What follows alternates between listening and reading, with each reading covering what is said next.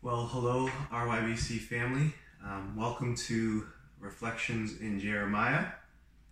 This afternoon is reflection number 4 in Jeremiah. I encourage you to turn in your Bibles, if you have them with you, to Jeremiah chapter 3.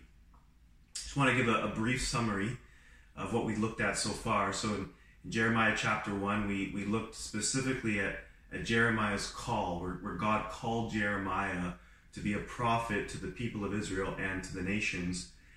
And then in chapter 2, we looked at two specific things in chapter 2, but it's basically chapter 2 is where God confronts his people for forsaking him. They, as we looked at, became devoted to worthless things, and because of that, they themselves became worthless. And not only that, we saw that they forsook the fountain of living water for cisterns, broken cisterns that can hold no water. That was the two evils they had committed against God. They forsook him, and they went after cisterns, broken cisterns that have no water to satisfy their thirst. So God confronts their sin. He confronts their faithlessness and their adultery against him. Well, in chapter 3, God now calls faithless, adulterous Israel to return to him, specifically by repentance and obedience, to acknowledge the sin they've committed and then to return to him and his ways. And if they do this, you'll see in Jeremiah 3 that God will then restore them. He will then establish them. He will then bring them back, so to speak, to Zion. Now, one of the ways he will restore them is by giving them shepherds who desire God's ways and teach God's ways. Now, this is what we read about in chapter 3, verses 15. Now, jump back to verse 12, because I'm going to just give you a little bit of the context. So this is God's call to Israel to return. He's calling them to repentance, and this is what we read in verse 12 through to 15. Go and proclaim these words to the north. So God's telling Jeremiah, go and proclaim these words to the north. That is to the northern tribes of Israel. Return, faithless Israel, declares the Lord. I will not look on you in anger, for I am merciful, declares the Lord. I will not be angry forever. Only acknowledge your guilt, that you rebelled against the Lord your God and scattered your favors among foreigners under every green tree, and that you have not obeyed my voice, declares the Lord. Return, O faithless children, declares the Lord, for I am your master. I will take you from a city and two from a family, and I will bring you to Zion. So God declares this. He's summoning Israel. Return to me. Turn away from your errors. Acknowledge your guilt. Come back to me, and I will relent of my anger. I will show you mercy. I will reestablish you. And then in verse 15, he shows part of the way in which he seeks to restore Israel. He says this, and I will give you shepherds after my own heart, who will feed you with knowledge and understanding. So in their returning to the Lord, God's going to bless Israel with shepherds after his own heart, who will feed them with knowledge and understanding. Now, this shepherd metaphor in the Old Testament is typically related to civic and religious authority. So, for example, David as king was considered to be a shepherd to God's people. He was to lead the people of God and to give them understanding in God's ways. Now, when you go to the New Testament, this metaphor of shepherd is taken and it's applied into the life of the church, specifically with elders and pastors. Elders and pastors are basically the same thing. They're two words to designate the same reality. So these elders, pastors, are described as being shepherds of God's people. They are to shepherd the flock that God has entrusted to them. Now, here in this passage, there are two things that God describes about these shepherds. One, he speaks about their character, what they're like, and then secondly, he defines their job description, what they will do. So, what does he say about their character? Well, he says in the passage, I will give you shepherds after my own heart. It's interesting, King David was described as that, a man after God's own heart. What does it mean to be a man after God's own heart? Well, it means a lot of things, but you could summarize it as this. A man after God's own heart is someone who is consumed with what God is consumed with. A man after God's own heart, or a woman after God's own heart, is one who trembles at his word. They fear the Lord. They desire to honor him above all other things. They long for his ways, and they long for God's people to walk in his ways. So these shepherds that God is going to give to Israel, they're going to be after God's own heart. They're going to lead the people in the ways of God because they themselves desire the things of God. But he also tells their job description. He says, what does he say?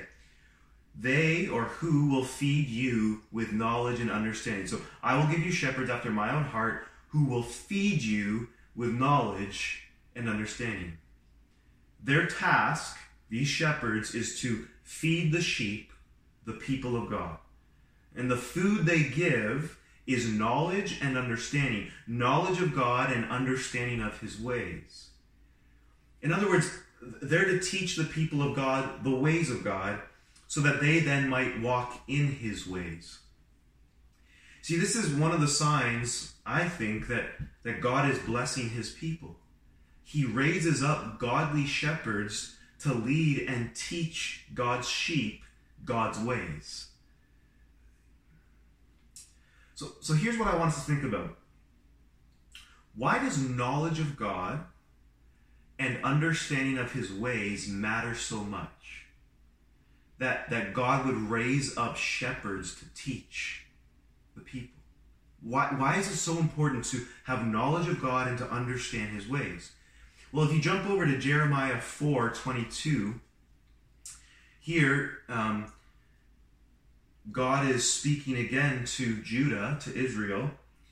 Jeremiah is actually lamenting in the previous verses, but in Jeremiah 4:22, we then again see God speak, and he says this, for my people are foolish. They know me not. They are stupid children. They have no understanding. They are wise in doing evil. But how to do good, they know not. How to do good, they know not. They are stupid children. They have no understanding, but they're wise in doing evil. They do not know how to do good. You see, part of Israel's problem with sin is actually due to their ignorance, their lack of knowledge of God and his ways. And the reality is, almost all the scripture testifies to this. For example, in Hosea chapter 4, and in verse 1, we read this about Israel. Hear the word of the Lord, O children of Israel, for the Lord has a controversy with the inhabitants of the land. There is no faithfulness or steadfast love, and no knowledge of God in the land. Then you jump down to verse 6 of chapter 4 in Hosea, and we see this. My people are destroyed. Why? For lack of knowledge. Because you have rejected knowledge, I reject you from being a priest to me. And since you have forgotten the law of your God, I will also forget your children. You see that? God confronts Israel over the fact that they have no knowledge of God, that they have forgotten God's law. They've become ignorant. And because of that, sin has just flourished amongst them. You see, it wouldn't be wrong to argue that the fundamental problem with humanity, in one sense, is ignorance. Ignorance of God. Now, it's willful ignorance. They choose to not know.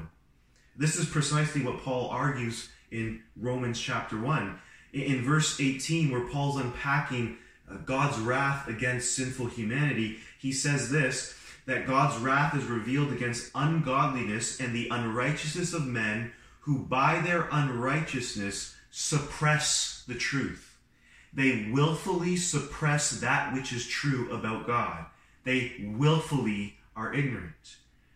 See, their ignorance is due to the fact that they suppress God's truth. And then jumping down to verse 21 of Romans 1, we see this. They did not honor him as God or give thanks to him, but they became futile in their thinking, and their foolish hearts were darkened. And then you jump down to verse 24 and 25, we're told that God gave them up to all kinds of lusts and impurities, and we're told why specifically in verse 25. Because they exchanged the truth of God for a lie. They exchanged the truth of God for a lie, and because of that, God gave them up to do what ought not to be done. In other words, they willfully became ignorant of God. They suppressed the truth. They embraced a lie willfully because of their love for sin.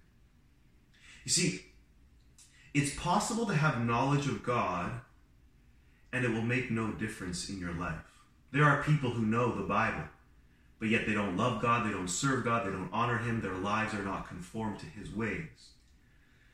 But it's impossible to live a life pleasing to God without any knowledge of him. This is why in the New Testament there's such an emphasis on the teaching of God's word to the people of God. This is why, for example, elders or pastors are given the primary task of unfolding God's word to his people. This is why, for example, in 1 Timothy 5:17, Paul states, "Let the elders who rule well be considered worthy of double honor," that is, pay, "especially those who labor in preaching and teaching." Why? Well, the teaching of God's word is so essential to the life of a church that elders who are given to the primary task of teaching should be able to make their living from it so that they can actually give their full attention to it. Because a pastor who is able to devote his full time to the study of God's word will only be a benefit to the people of God, in contrast to a pastor who can't do that. This is why it's so important for churches to do everything they can to be able to pay or to be able to care for the needs of especially their pastors who are given to teaching. Because teaching is so central to the well-being, the flourishing of God's people.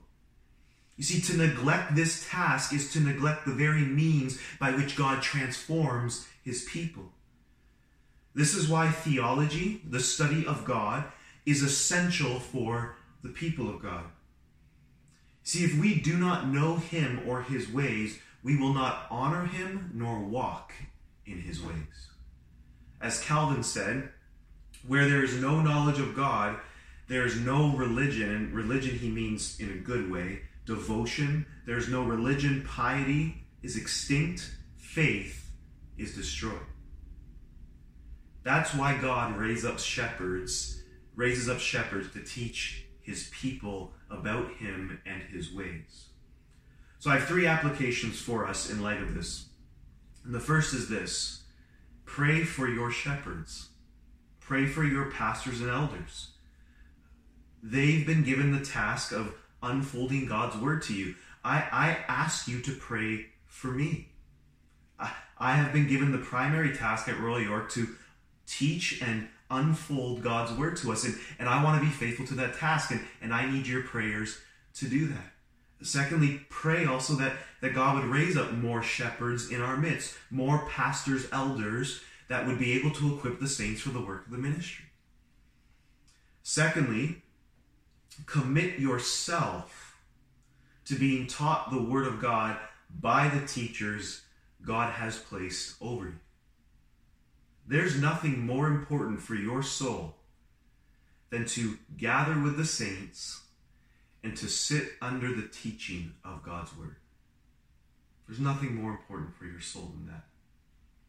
Thirdly, you yourself grow in your knowledge of God, because you actually have a responsibility to keep the shepherds, to keep your pastors and elders accountable to God's word. Not only that, you are also called to grow in godliness, and that won't happen if you don't learn of God.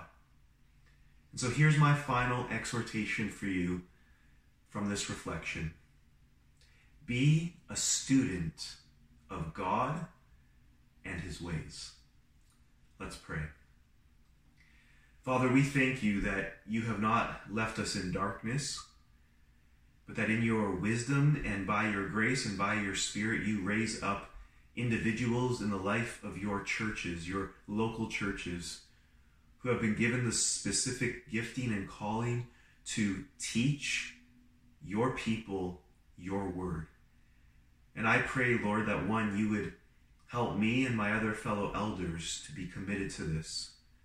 And I also pray, Lord, that our church would pray for their shepherds and pray that God would raise up more. And I pray that we would be a people who would value the teaching of your word and not just be hearers of it, but that we would be doers of it as well. That what we hear and learn, we would then put into practice and submit ourselves to for the glory of Jesus Christ. Help us to be faithful students of your word. We pray this in Christ's name. Amen. Well, Royal York, thanks for joining me and watching this video, and I pray that you'd be encouraged by this. Blessings to you all. Bye.